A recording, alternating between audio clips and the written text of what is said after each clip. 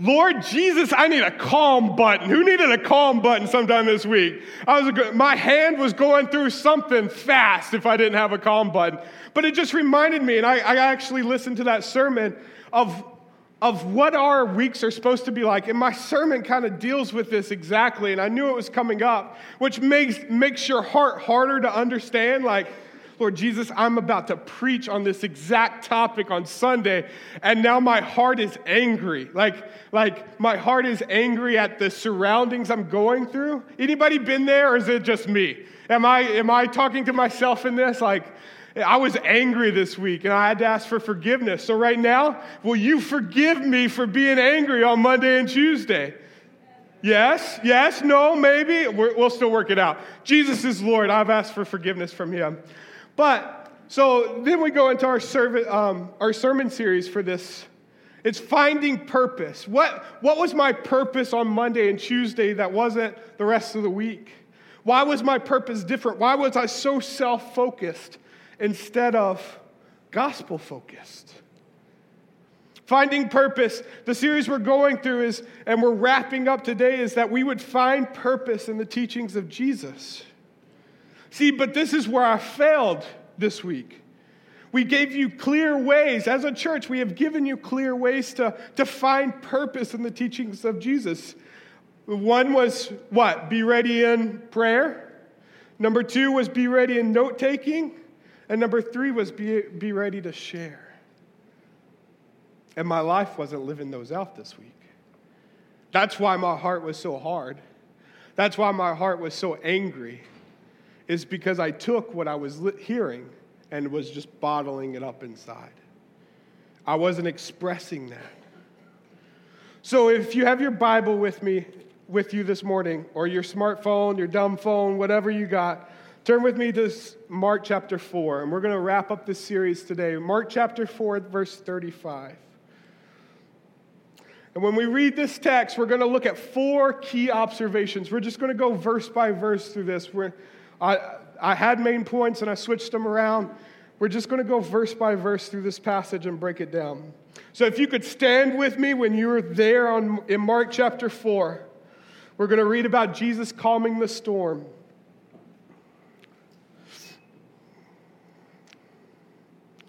It says, verse 35, on that day, when evening had come, reminds me of a song we just sung.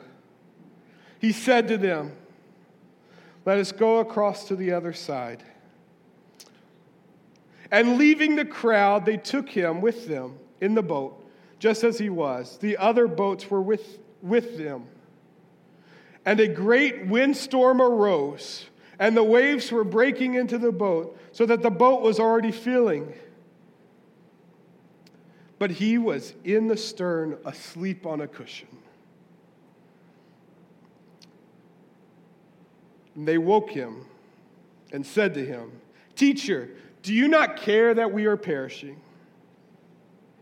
And he awoke and rebuked the wind and said to the sea, Peace, be still. The wind ceased, and there was a great calm. And he said to them, Why are you afraid? Have you still no faith? And they were filled with great fear and said to one another, Who then is this? Who is this that even the wind and the sea obey him? You may be seated. Lord Jesus, you are good. Thank you for my struggle this week. Thank you for being able to be transparent. But may we glorify you through the outcome, Lord. May we gain insight and knowledge from this text that we might grow closer to you each and every day. Lord, we love you and we thank you. In your name we pray. Amen. So after reading that text, you see how my heart was in a bind. I knew this was the text I was going to deliver this Sunday. And my heart was not at calm, even though Jesus said, peace be still to the storm. But as we look at this, there's 4 observations I want us to see. They're pretty simple, but bear with me because we're going to break them down. And then we'll start in verse 35. On that day when evening had come, he said to them, Let us go across to the other side. Jesus was wrapping up a 4-part message. He preached from morning till evening. Most of us, and when I'm not up here, have a hard time staying awake for my 1 hour and 2-minute sermons that I've been on record for preaching before. I get a lot of pushback. Ain't that right, Jacob? My 56-minute sermons. And I'm not going to do that today. Don't worry. Be like, I'm going to try not to do that today. But he preached from morning till evening. So we see observation number 1, the importance of the preaching ministry. We see this described in 2 ways in this passage. First off, number 1 is the platform. When we started reading this, he said he got into the boat to preach. What does that mean? He was in Hilo Bayfront. He was on the boat on the shore, and he had an amphitheater preaching. But what was so good about this Sea of Galilee was it was 700 feet below sea level with a mountain range around the Sea of Galilee. So you were in a bowl. Think of a stadium. Nowadays we make stadiums that go up, but this was actually in a bowl. So it was a PA system because we all know Jesus couldn't afford the PA system back then. He didn't have PA systems back then, guys. They didn't have electronic communication amplifiers. So he used the resources around him in order to make it so the masses could hear him.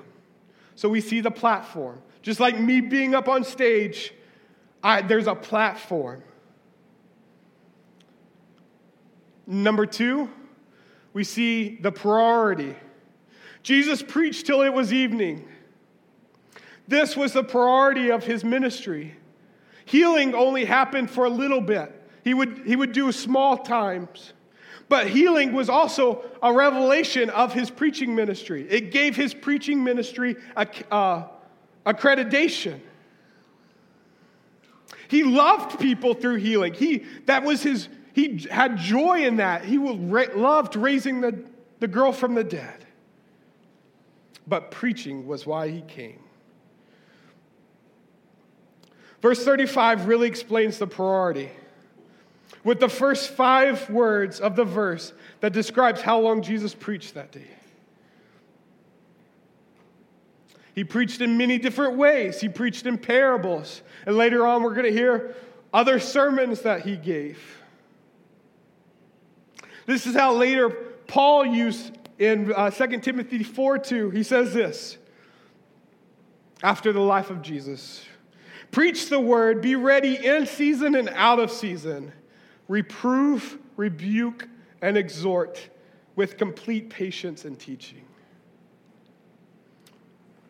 We must be ready to preach the word in season and out of season. I'm going to be honest. Right now, I feel a little out of season. I'm not, I've had the guys pray over me this morning. I'm not feeling well.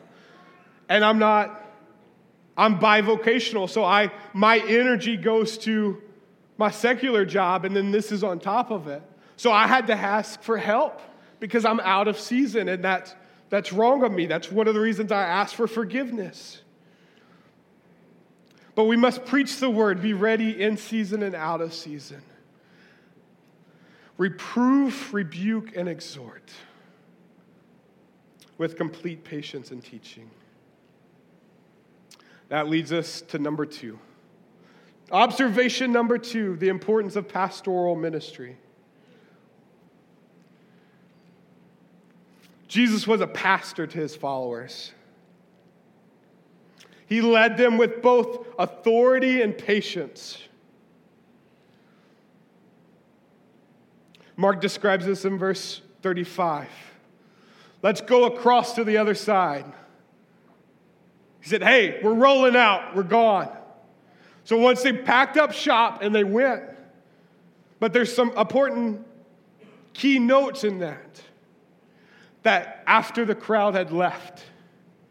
Jesus stayed until the crowd was gone, and then he left. It was part of his pastoral ministry. This is pastoral ministry. Let's go to the other side. And pastoral ministry is not a role to be taken lightly by both the pastor and those he leads. Trust me, sometimes I do not want the role of kahu because of the authority and the responsibility it brings. I've made jokes with my wife that I don't like the role of husband because of the authority and the responsibility it brings. Because I am accountable to what happens to my family. I am accountable to what happens to you as a congregation. And that's heavy. That's heavy on the heart. Because we have to love you, as 2 Timothy does, by preaching the word and reprove, rebuke, and exhort in you. Jesus demonstrates that the pastor does two things from this text. And we've seen it. He preaches the word, number one. And number two, he must prepare his followers to preach the word. So Ohana groups is to help you to preach the word. And I'm not saying that we'll have you up on stage preaching the word, but when me and Kahu Zeke and Connie and Jacob and whoever comes across the stage and preaches, if it stays in this room, we're never going to reach the 1% of the city. It has to be duplicated. What you take in must come out. As Christians, what goes into our lives is going to come out. So if you take in the word, if you're taking in the word this week, throughout the week, and then come on Sunday, it's going to come out. But if you take in the world 6 days of the week, and you come to church and try to get your church stuff done on Sunday, it's not going to come out. The world's going to come back out the other 6 days of the week. So by your fruit, we know if you're a true follower or not. Warren Wiersbe says this, and he passed away this week. If you don't know who this is, I would look him up. He's got some great commentaries, but he quoted somebody else. So this quote is a little difficult to understand, but it's a beautiful quote. So this is Warren Wiersbe quoting Dr. Martin Lloyd-Jones.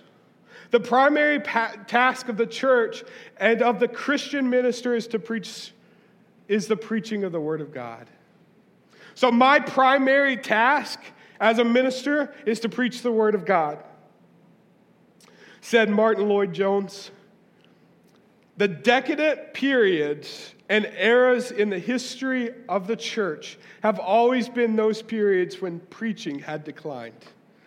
All right, I'm going to give you a hint. I had to look up what the word decadent meant. Anybody need help with that? It's the period of decay, culturally or morally. So right now, in our church history, if you Google the church, if you Google Southern Baptist churches, negative things are going to pop up. Why is that? Because they have abandoned the preaching of the Word. We have turned the Word of God into a theme park of extravaganzas. What all can we do to get people in, and we'll use the least amount of Bible as possible to keep them there. That's why attractionalism is more important than actual biblical truth.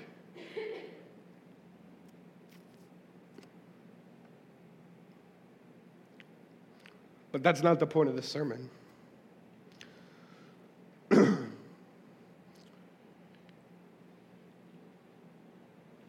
Listen to this. Preaching the Word takes many hours of time spent with God. It's a labor of love to write a sermon. My sermons usually take at least, I try to start them 2 to 2.5 weeks in advance. It's at least reading the commentary. At least 10 hours of hard labor of reading and struggling through the Word. So it takes an intense time. It takes a scheduled amount of time in order to prepare to preach God's Word. So those that we lead, The followers should respect that. One of my old pastors, he used 40 hours a week to write a sermon. That's how intense it was. And he would block it off. You could not meet with him. You could not talk to him during that time. It was set in stone that he used 40 hours to write a sermon. So at the same time that those that follow the pastor should respect that time, at the same time those who follow a pastor as his disciple should not take the office lightly either. So his office and the responsibility go hand in hand. As the pastor honors God with his word, the people honor God with their pastors. Did you hear that? So as a pastor, I have to honor God with my words. What's the hardest thing about preaching a sermon is not getting up here and preaching it. It's the accountability that comes with it, that my life has to reflect what I'm saying. You follow? I'm held to a higher accountability as I prepare and as I preach. All right, moving forward. Romans 13:1. Let every person be subject to governing authorities, for there is no authority except from God, and those that exist have been instituted by God. What does that mean? Your pastor has been placed in authority over you. And verse 36 explains this, that they're doing exactly what Romans 13 says. They're submitting to their governing authorities. What does that mean? That means anybody that has authority over you has been placed there by God. Good, bad, and the ugly has been placed there by God. Going back to Mark 4:36. Let us leave and leaving the crowd, they took him with him in the boat, just as he was, and the other boats were with him. Here's a life application for us, and we'll move on to other verses. We honor the Lord when we honor our leaders. So do you honor your leaders this morning? Do you honor the people that's been placed in authority? Sometimes it's really hard to honor those cops sitting at CU Hawaii trying to bust people for speeding every morning at 5 a.m. when I'm going to work. It is, but they've been placed in authority over me. So we honor the Lord when we honor our leaders. And they're not fully leaders, but they're authoritative. So let us move on to verse 37 and 38. Then a great windstorm arose, and the waves were breaking into the boat, so that the boat was already filling. But he was in the stern, asleep on the cushion. And they woke him and said to him, "Teacher, do you not care that we are perishing?" I'm sure as we read Scripture, that's exactly how it happened. "Teacher, do you not care that we're perishing?" You think that's how it went? You think that's how that line went in Scripture? I just went to a CPR class and they told us to go, "Teacher, do you not care that we're perishing?" We are dying inside. We're dying physically, and you don't care? You're asleep on the cushion? There's some great wisdom here. Observation number 3 is the importance of a personal struggle. This is where I was this week. The importance of a personal struggle. The Christian life is not about being exempt from daily trials and tribulations.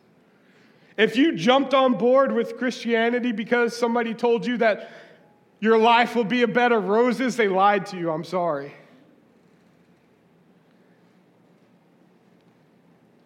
The Christian life is about living out the gospel. If we look at the lives of the apostles, they all lived out the gospel to the end.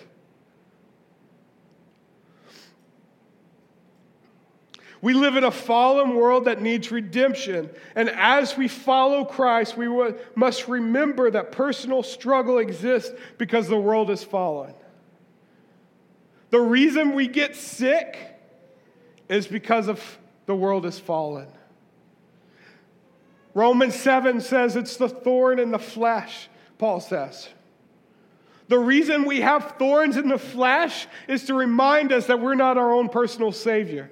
Because if everything's going good, if everything's going smooth, people stop showing up to church. They come back when things start going bad. Why? Because they start believing in themselves as their own personal Savior. That's why we have personal struggle. It's because we like to think of ourselves as God. What did the devil tempt Eve with in the garden? You can be like God. So when things go good, when there's no struggle involved, we start to think to ourselves, yeah, Jesus saved me. And it can go like this. Yeah, Jesus saved me. He justified me. I'm right. But I'm good now. I'm walking on this path. I've got it on my own. And leave Jesus behind.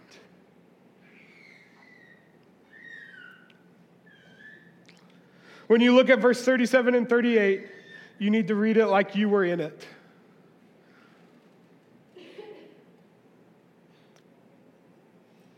Don't be harsh on the disciples, because the disciples are you. So what? All right, we got to remember they're in the boat. Yeah. What was some of the disciples? They were fishermen. Yeah. They were on the boat as a living. That was their expertise.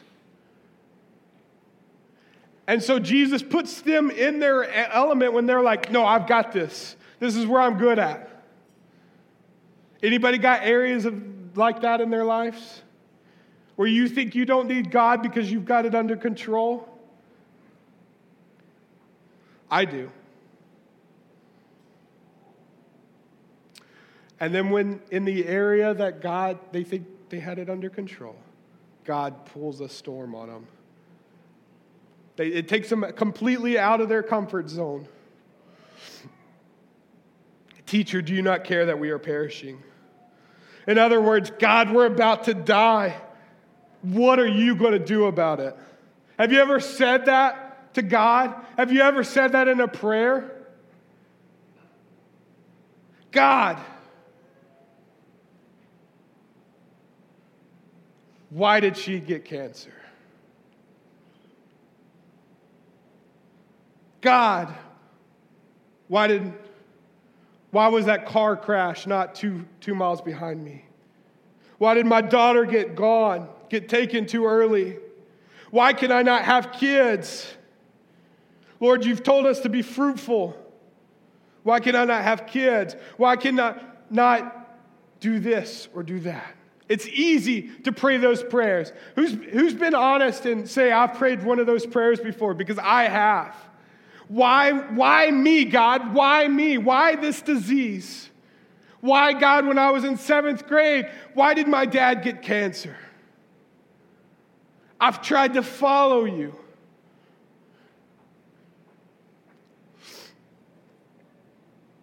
We see two things from these words. Listen to this. We see two things. We see a radical change in circumstances. All right, everybody agree that the disciples had a radical change in circumstances. Dad, you have cancer now. That's a radical change in circumstances. I no longer have a daughter. It's a radical change in circumstances. But it turns into a desperation for the Lord. This is the hardest truth. Biblical truth for the day. Or a biblical truth for today. The reason for personal struggle is that it keeps our attention on Jesus. We have to have personal struggle or we're not going to focus on our Savior. Without personal struggle, we are able to experience the Lord. Listen, and this is the main thing. Without personal struggle, we are able to understand the totality of the gospel, that Jesus came to set us free from sin and the penalty of sin, death. Listen to this. Look in your Bible at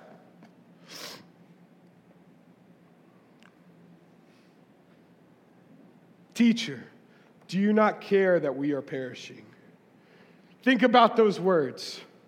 Hard. Think about those words. Teacher, do you not care that we're perishing? I won't yell at like in context. But think about them. Because why did Jesus come to die? Why did Jesus come to this earth? I gave the answer away, to die. Because why? He wanted to keep us from perishing. But the disciples were so focused on their physical state. They thought they were physically going to die instead of spiritually die. They thought they were physically going to drown instead of being already spiritually dead.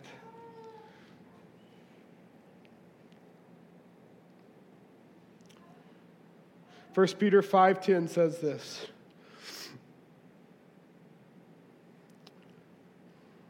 After you have suffered a little while, the God of all grace, who has called you to his eternal glory in Christ, will himself restore, confirm, strengthen, and establish you. That's the hope of the gospel. That God, the eternal glory of Christ, he will himself restore, confirm, strengthen, and establish you. Jesus is coming back. We don't have to worry about the thorns and the fleshes now. After you suffer a little while. I would much rather suffer a little while than eternity. Amen? So watch what Jesus does in the remaining verses. Verse 39 through 41.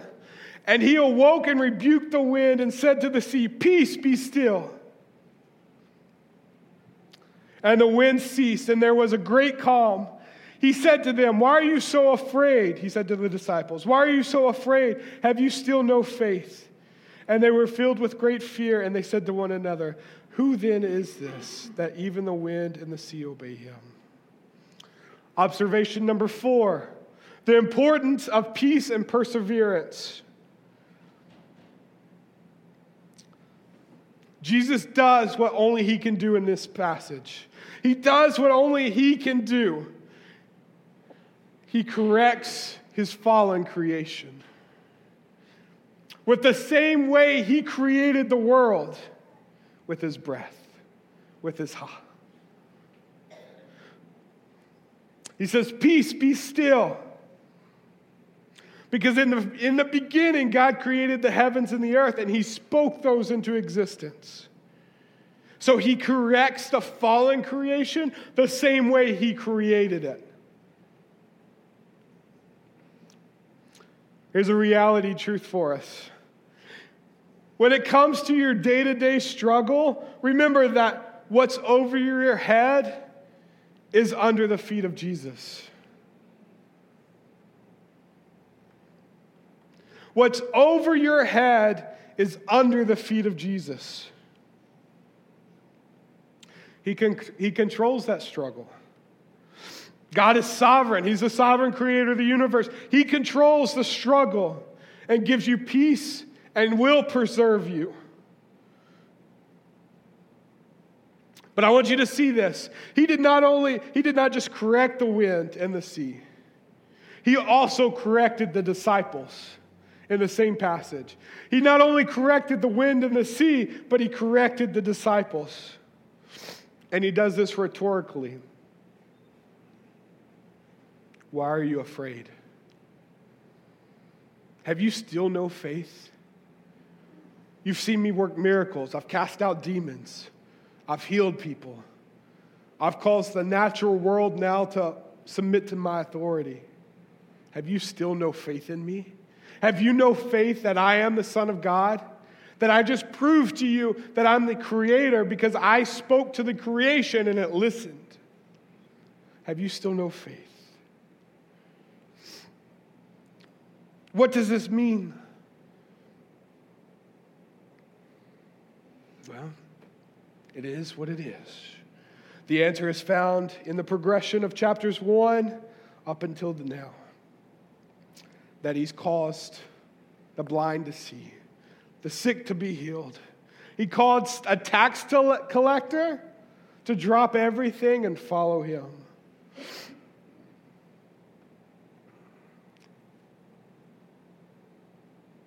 But they still doubted him. And we know they doubted him because of what it says in verse 41. And they were filled with great fear and said to one another, "Who then is this that even the wind and the sea obey him?" Their doubts were connected, not their experience. So in the first 4 chapters, their experiences weren't all the same. Some of them were tax collectors, some of them were fishermen. The list goes on. But their doubts were connected with their disbelief. So that's what I'm going to ask you this morning. Do you fully believe Christ?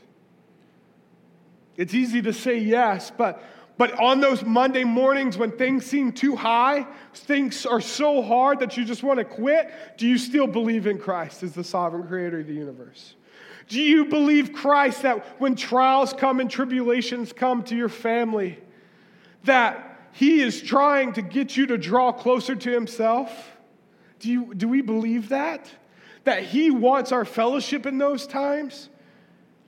That when the sea is crashing over our boat, or whatever instrument of money making you do, whatever job you do, when things seem out of control, do you say, "God, I need you"? Is that the first or the last thing you do? Because here the disciples, it was the last thing they did. Oh, we got it under control. And then finally they were like, "Oh, he's asleep. Let's take care of him. Let's wake him up and see what he says." Is Jesus your first fruits or your last fruits?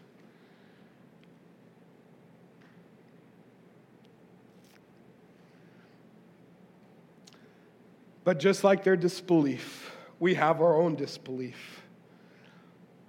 And just like the wind and the sea was rebuked and corrected, we need that correction.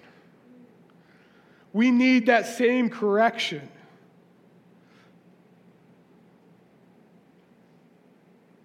And sadly, we like to wait for it. But we need to search out that correction. That's the purpose of Ohana groups. That's the purpose of community, is that correction happens. And it's always not just formative, it's also communal correction. We need to pursue correction. God said, "Be holy, for I am holy." It's not a passive statement. We just don't sit around and be like, "God, you making me holy yet?" Because it's not going to happen.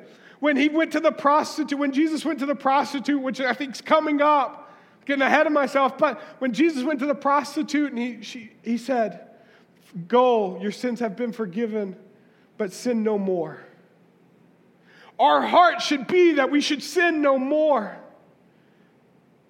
Though we know it's a long shot.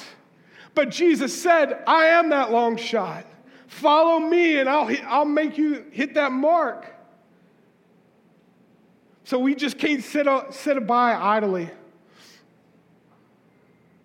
Am I holy yet? I don't want to sin, but I know I'm going to, so I might as well just do it. Monday morning's coming and like 12 hours, and I got to be at work, and I got to do all this stuff. But I'm not going to read my Bible right now because I just don't feel like it. And I just don't really want God to do anything. I'm comfortable. My life is okay. Why do I go after discipline at all? Listen to this. Because this will change your way you think of discipline. Many of us catch feelings. Listen to that. Many of us catch feelings in this room when we are corrected. Right? I catch feelings.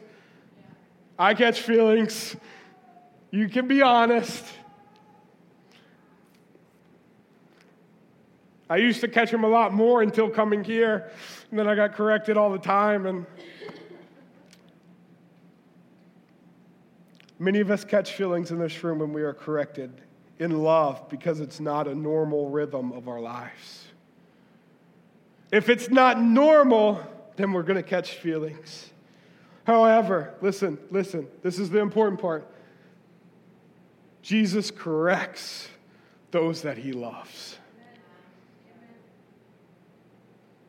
Jesus corrects those that he loves. So if you're not getting corrected, there's something to be said about that. There's something to be said with that.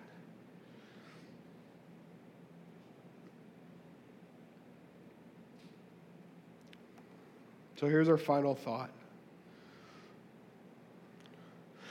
Finding purpose in your life can only be found in the reality that Jesus allows certain circumstances to take place in your life. Can I get an ouch? Finding purpose in your life can only be found in the reality that Jesus allows certain circumstances to take place in your life in order to draw you closer to him.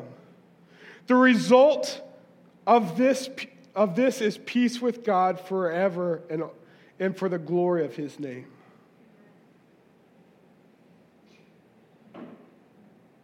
It's a hard statement to read. It's a hard statement to live by. The fact that my dad has been on a feeding tube since I've been here,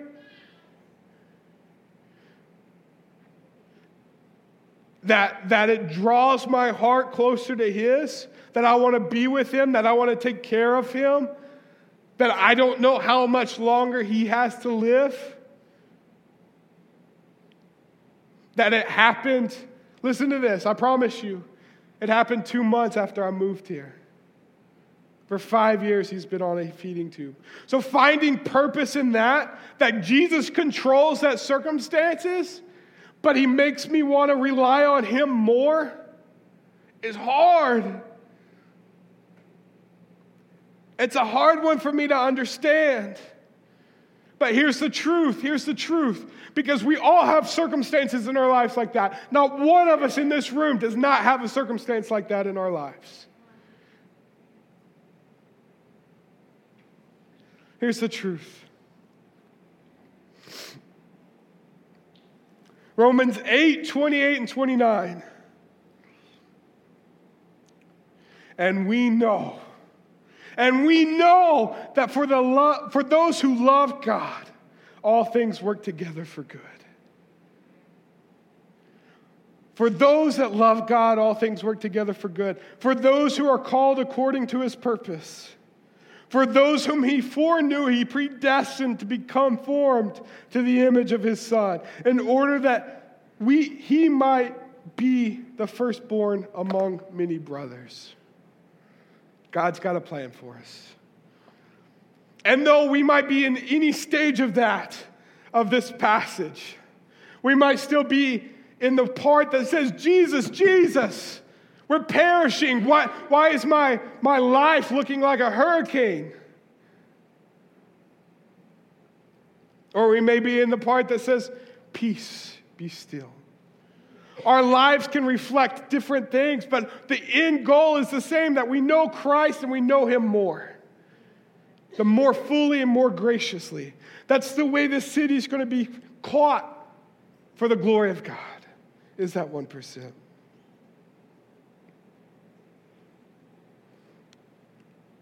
So this is how I want us to close today. I want you to turn to your neighbor and say, neighbor. Neighbors, that's good. God loves you. Turn to your other neighbor and say, neighbor, God loves you. And I'm not trying to desensitize how serious this conversation is, because there is some stuff going on. But rest in that God has a plan for you. That's the beauty of this, is that before the foundations of the world, he's called you to be in 1967 Kinooli Street, Hilo, Hawaii, on May 5th, 2019. He's called every one of us to be here to hear this message for a specific purpose. That purpose is different in all of our lives.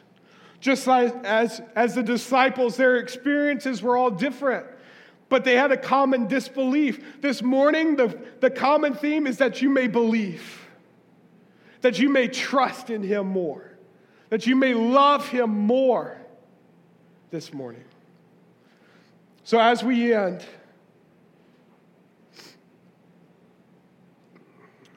and we get ready to dismiss, I want you to leave with three things. Three opportunities that we can grow closer to Christ, that we can grow closer to him. Amen? Number one, it's not in the notes, but I'm going to bring it up anyways. We're selling Bibles in the back. $10, but if you don't have a source of, and not just Bibles, but it's a sort, there's notes in there, there's guidance in there. If you just have Scripture, it's good and it's wonderful. It's enough, it's sufficient.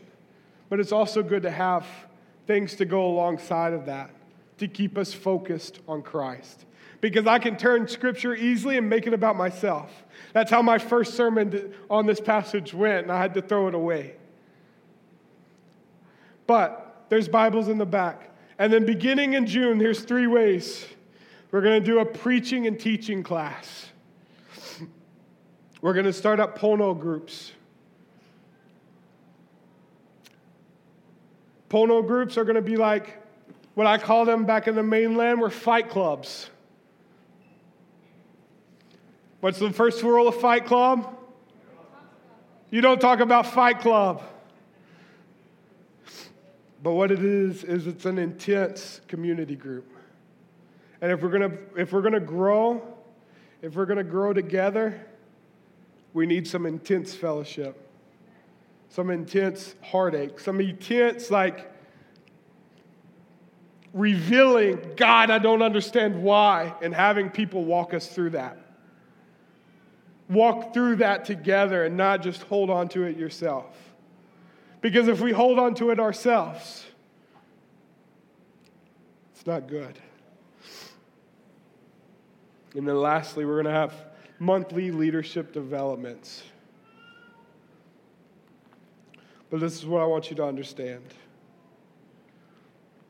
Our lives are going to be marked by personal struggle. Whatever we come from. If we're Christian, if we're not Christian, this world is scarred by sin. It's scarred by Adam eating that fruit. And it will forever be that way until Jesus comes back. So don't bash one another. Don't make light of struggles that people are going through. Because we all have it. And it's all a way to point people to the beauty of Christ. So as I leave, I'll just pray us out, and then we'll have ending announcements. Lord, you are good. Your vastness is beyond measure, Lord. As that seeks in, Lord, that you have a plan, that you control that struggle, that thorn in the flesh, Lord. May we submit that to you right now. Whatever it is, all over, from every corner of this room, from every corner of this city, Lord. The city struggles with some thorns in the flesh. May you be there to guide us and to protect us, to give us peace. Say, peace be still in our hearts. That when our mind is wandering and it's out of control, when our sin has taken over our lives in such a way that we don't know,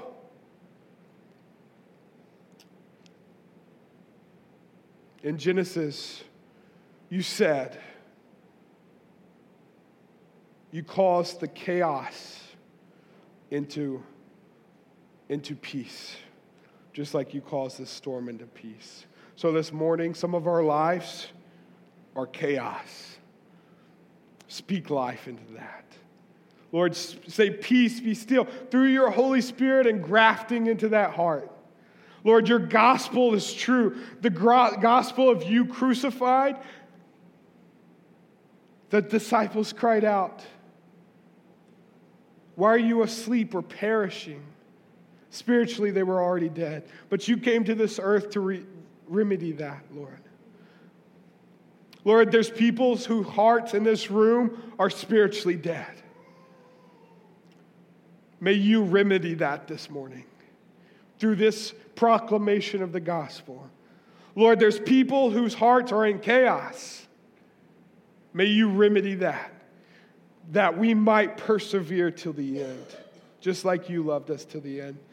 Lord, thank you so much for these truths today, however hard, but may we eat on them today. May we think upon them. May we soak them in today, that your end goal is for us to love you more.